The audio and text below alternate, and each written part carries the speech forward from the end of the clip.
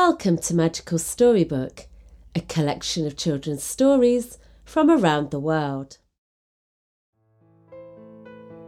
Theseus and the Minotaur.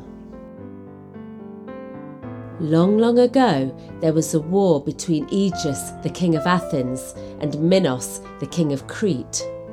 Aegeus was defeated, and for this he had a dear price to pay. King Minos ordered that every 9 years Aegeus must send 7 young men and 7 young ladies to him to be devoured by the Minotaur, a monster that lived in the labyrinth maze underneath his palace. One day, Aegeus' son, Prince Theseus, was down by the harbour when he saw a crowd of people weeping. 7 young men and 7 maidens were being taken aboard a black-sailed ship which was bound for Crete. "Who are all these people?" he said to a woman in the crowd. "Oh, you poor boy, don't you know? They are to be fed to the Minotaur in Crete. How I pity them." "What is the Minotaur?" asked Theseus. "It's a terrible monster with the body of a giant man and the head of a bull," she said. "It has deadly horns and enormous teeth, and it lives in a deep maze of cellars under the palace of Crete, devouring humans." Theseus shuddered. The woman went on. "They say that there are so many passages down there that no one who enters ever finds their way out." Theseus rushed back to his father's palace.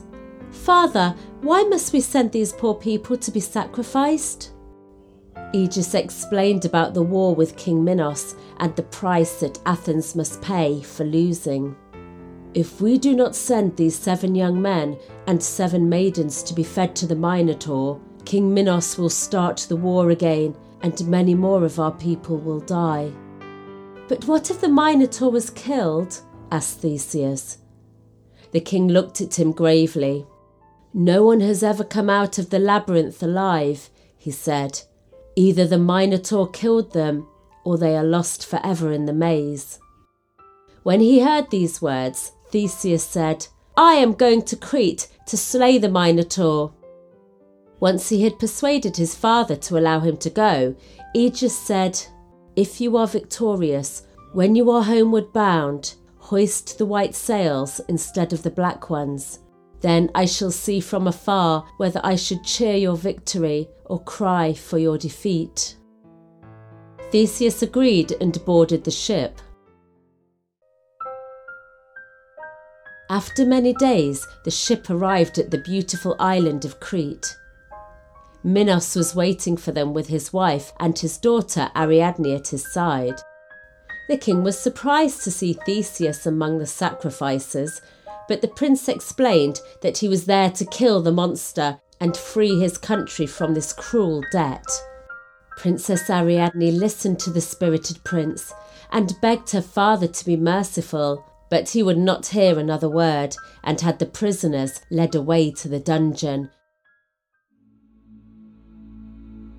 Just before midnight, the door was opened, and Ariadne quietly crept in, holding a torch. "I want to help you," she whispered. "I cannot help you slay the Minotaur, but I can help you escape from the labyrinth." She handed Theseus his sword, which the guard had taken from him. Then she handed him a ball of thread. "Hide this under your robe," she said. "When you enter the maze, tie one end to a pillar and unwind it as you walk through the dark corridors. It is your only way of finding your way back out once you have killed the Minotaur." He took the thread and thanked Ariadne.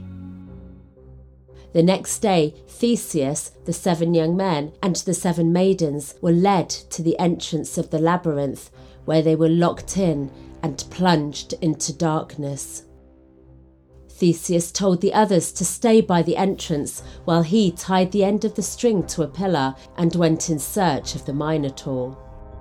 He felt his way through the maze of narrow passages, trailing his fingers along the walls of the damp rock as he went. Further on, a little light crept down through the palace floor, and he saw with horror that he was stepping on the bones of the victims who had been there before. As he turned a corner, he heard a deafening roar and found himself face to face with the terrifying monster. On seeing Theseus, the Minotaur lowered its sharp horns and charged forward. It missed Theseus and hit the wall, bellowing as one of its horns broke off and fell to the ground. Theseus drew his sword and a terrible fight broke out, and the two fought sword to horn for a long time. The Minotaur charged again, and Theseus caught him off guard, hurled himself onto the beast and slayed it with his sword.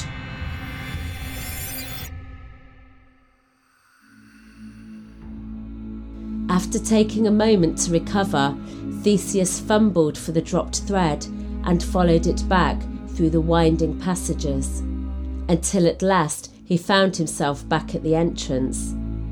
There, waiting for him, along with the others, was Ariadne. "Thanks to you, Ariadne," he said, "I return victorious." There was much joy among the group before Ariadne said, "You must hurry, for my father will be vengeful if he discovers that you've killed the Minotaur." Ariadne showed them to a secret door, and through it they escaped to the shore where the ship was waiting.